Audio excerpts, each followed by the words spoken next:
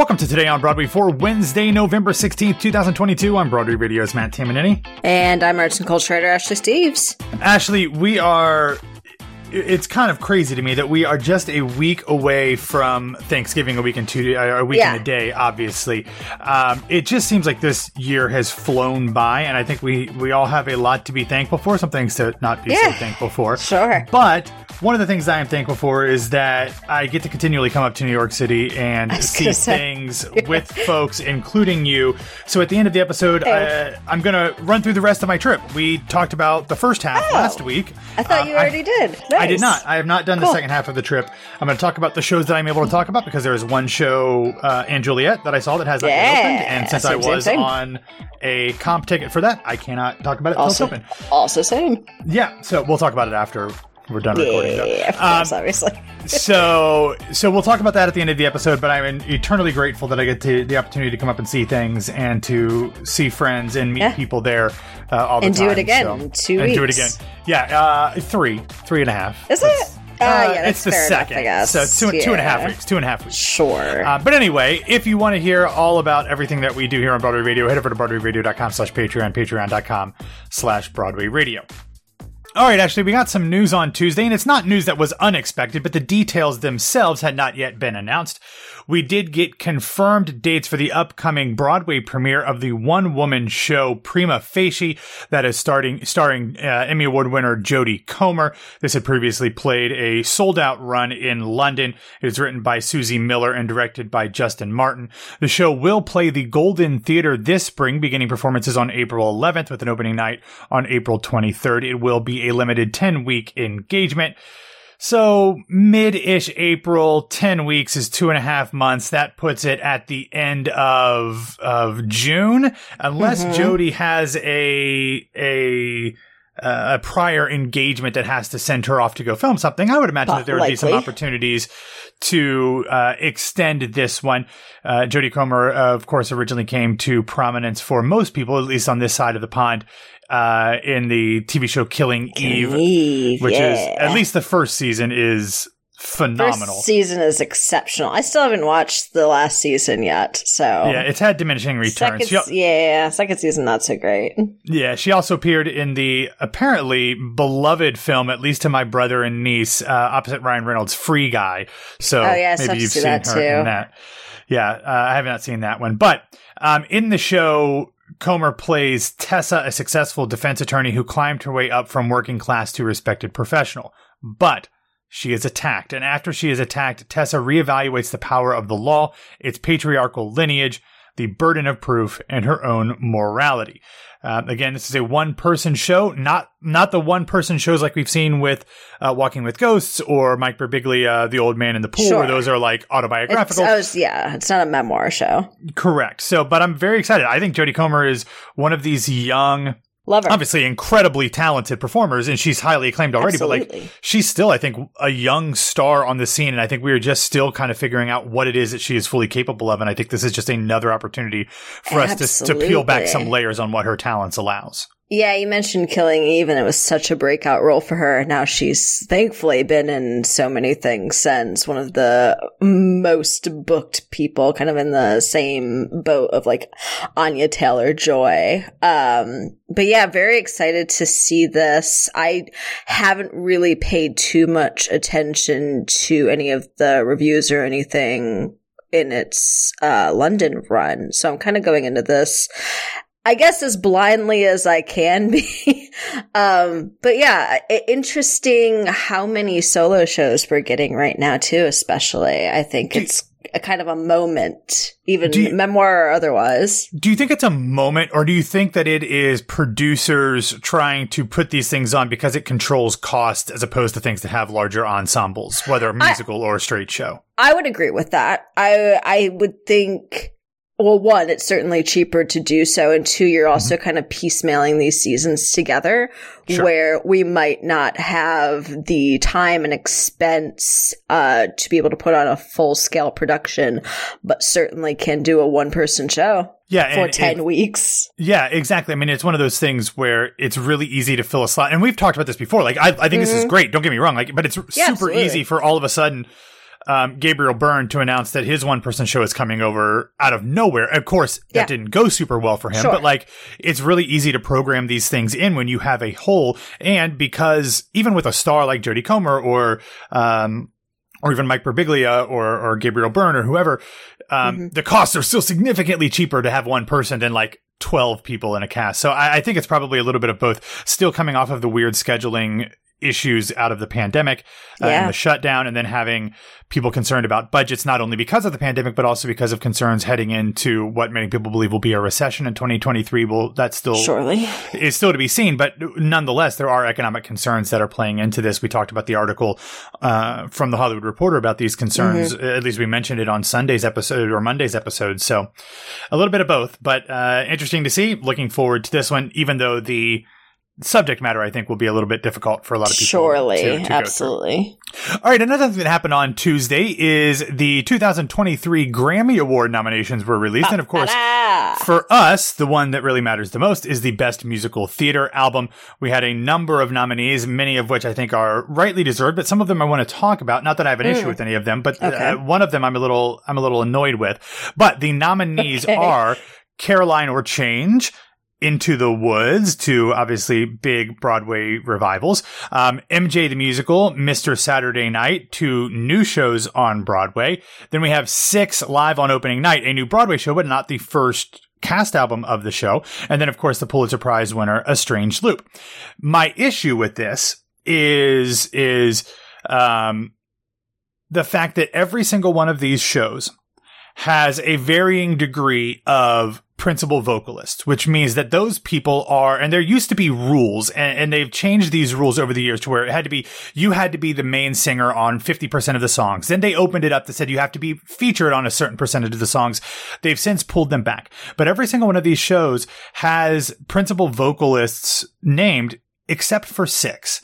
And that annoys me. And I don't know, that very well could be that you are only allowed to have 4. I think that might actually be what the limit is. And they weren't going to pick 4 of the 6 and leave the other ones off. But it seems to me where in a show, in an album where there are only 6 people on it and everyone has a solo and everyone sings on every single song, there should have been an opportunity to, I don't know, petition or whatever you have to do. You know, they do the petitions for the Tony Awards, but to petition the Academy to make an exception to allow all 6 to be nominated as principal vocalists, because it is bonkers to me that we have David Paymer as a principal vocalist for Mr. Saturday Night, but we can't get Abby Mueller or Samantha Polly nominated. So that annoys me. I see and I understand the complaint. Absolutely. I will run through the nominees here just so you know, because they are now officially Grammy nominees. We have John Cariani, Sharon D. Clarke, Casey Levy, and Samantha Williams for Caroline or Change. Sarah Bareilles, Brian Darcy James, Patina Miller, and Philippa Sue for Into the Woods. Miles Frost and Tavon Old Sample for MJ. Shoshana Bean, Billy Crystal, Randy Graff, and the aforementioned David Paymer for Mr. Saturday Night, and just Jaquel Spivey for A Strange Loop. No complaints about any of those, just complaints about the red tape that goes into some of these things. That's what it is. It's all red tape, and I wonder about how much time they had to potentially petition 6 and people instead of 4, but they don't care exactly about the musical theater album. No, they just don't. Some other albums that are theater related that I wanted to point out: West Side Story, the film, was nominated for a Grammy, and Encanto was nominated for a ton of Grammys. Anais Mitchell was nominated for a Grammy as well. Not Hadestown related, but she's a theater person now, so she's get that. We will have a link in the show notes where you can find all of the Grammy nominations, including a bazillion albums that you never knew existed and do not care to ever listen to. Oh, I care about all of them, please. No, you don't. You lying piece of liar. I do. How dare. A very important one is Viola Davis also was nominated for the audiobook of her memoir, which if she wins would make her an EGOT winner. Yes, indeed. Yeah, Mel Brooks was also nominated. And maybe in that same category. I'm not sure. Yep. I saw that, but I'm rooting for Viola. Already good to go. Yeah. Yeah. Already good to go. Yeah. All right, so let's take a second real quick to talk about our sponsor, Today Ticks. You all know what Today Ticks is. They are one of our favorite apps and websites out there. As I am planning these rapid fire trips to New York, I am using Today Ticks on a regular basis. Yeah. Pretty much daily.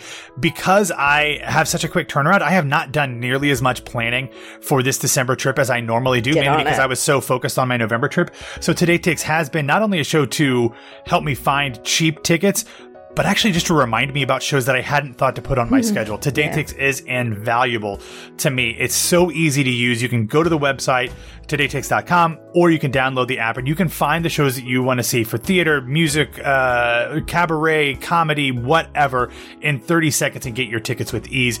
So you can find something that is right in your wheelhouse, something that you've always wanted to see, or you can find things that maybe push your boundaries and might open you up to things that you've never seen before. Absolutely. And for cheap, like you mentioned, they have access to exclusive pre-sales, limited time offers, digital lottery programs, and day of discounted tickets. But it's not just for Broadway. It is not just for the West End, and not even just for off-Broadway. You can find tickets in cities across the country and around the world. That includes Chicago, LA, DC, San Francisco, Sydney, and more. The biggest shopping day of the year is coming up in over a week, and the online edition of that happens in less than 2 weeks as well. So you want to be able to take advantage of Broadway's biggest sale with the Today Ticks Cyber Sale. So download the app now, be the first to know when certain things go on sale, and get your tickets. They are the best holiday presents you can possibly get, whether they are for somebody that you love or for yourself, because you deserve a gift as well. I am somebody I love. Exactly. Yes, that's good. Very good point. They also have a holiday section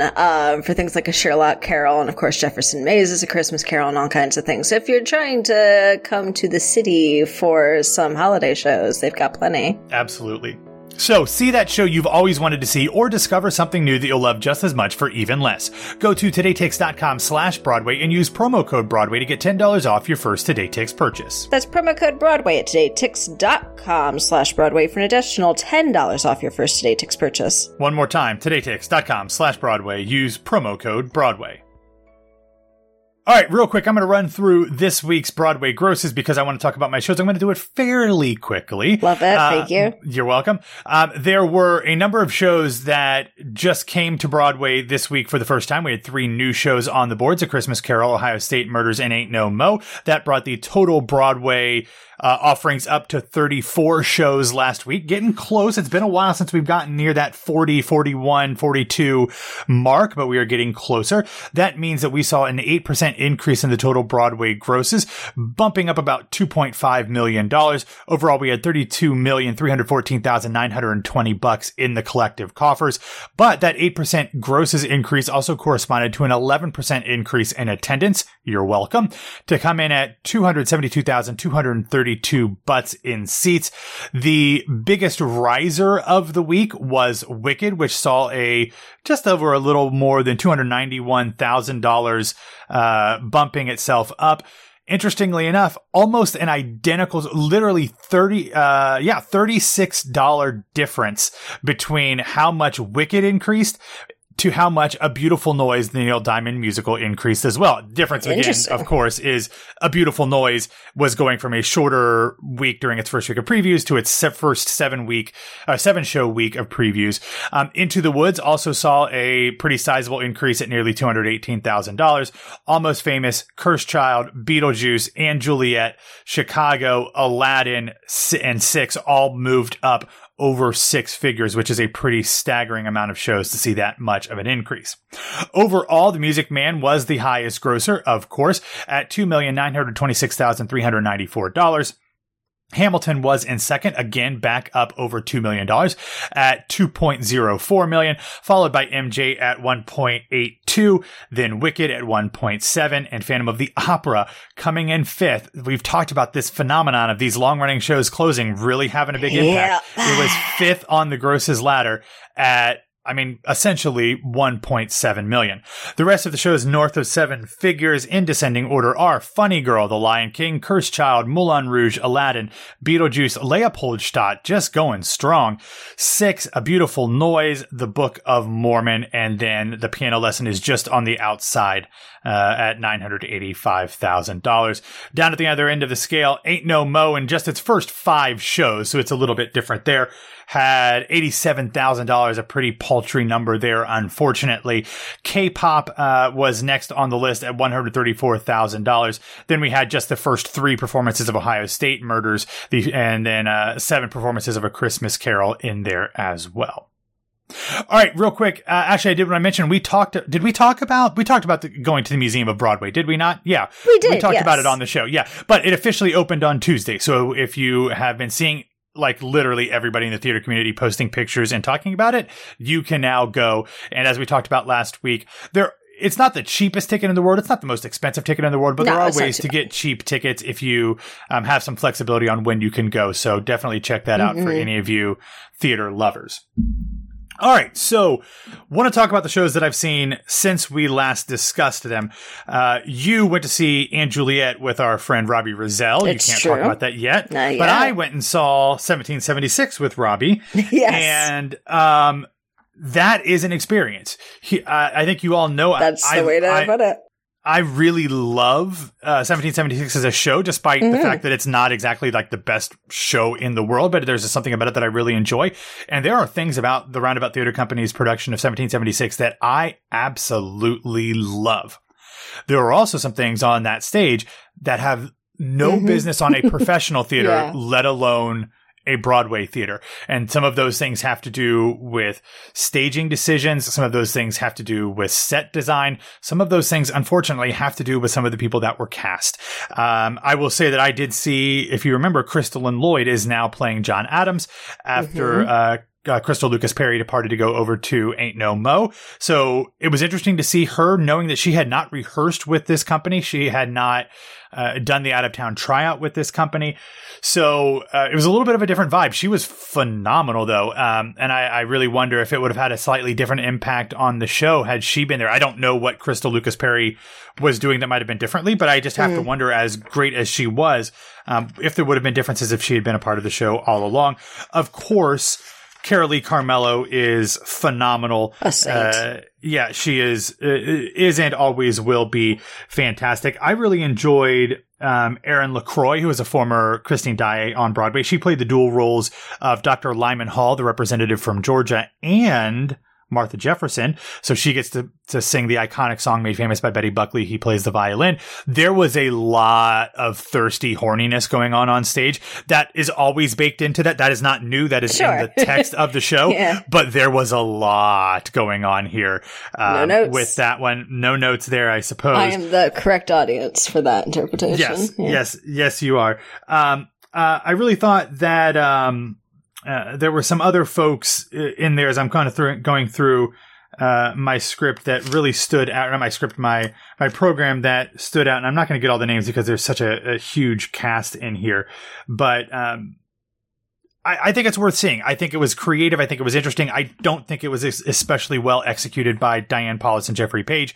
I will say that Jeffrey Page was the choreographer out of town. He was not the co-director when it played the American Repertory Theater in Cambridge, Massachusetts. There has not been, from reports, a whole lot of changes that happened since Cambridge. So I'm going to assign most of my concerns about the staging of this show to Diane Paulus, which is so strange because there's been such again, talk about diminishing returns with Killing Eve. When you look at something like Pippin that she staged, which was just nearly perfect. Waitress, not perfect, but I really liked. Then you get to Jagged Little Pill, and this, it really seems like there's been a disconnect in her staging over the years, in terms at least of her Broadway offerings. And I would assign most of that to her, even though she is technically the co-director. But the show didn't change much after they announced Jeffrey Page as being elevated to that role. Then, Ashley, this is one you and I can talk about together. We went over to see Top Dog Underdog at the Golden Theater.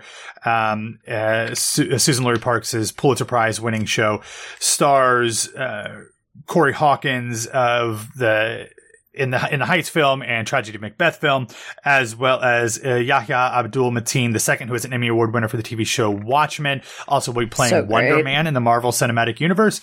I have to tell you, I don't know. I've been teasing this. I was supposed to interview Kenny Leon yesterday, and he had some technical issues, so we're trying to reschedule.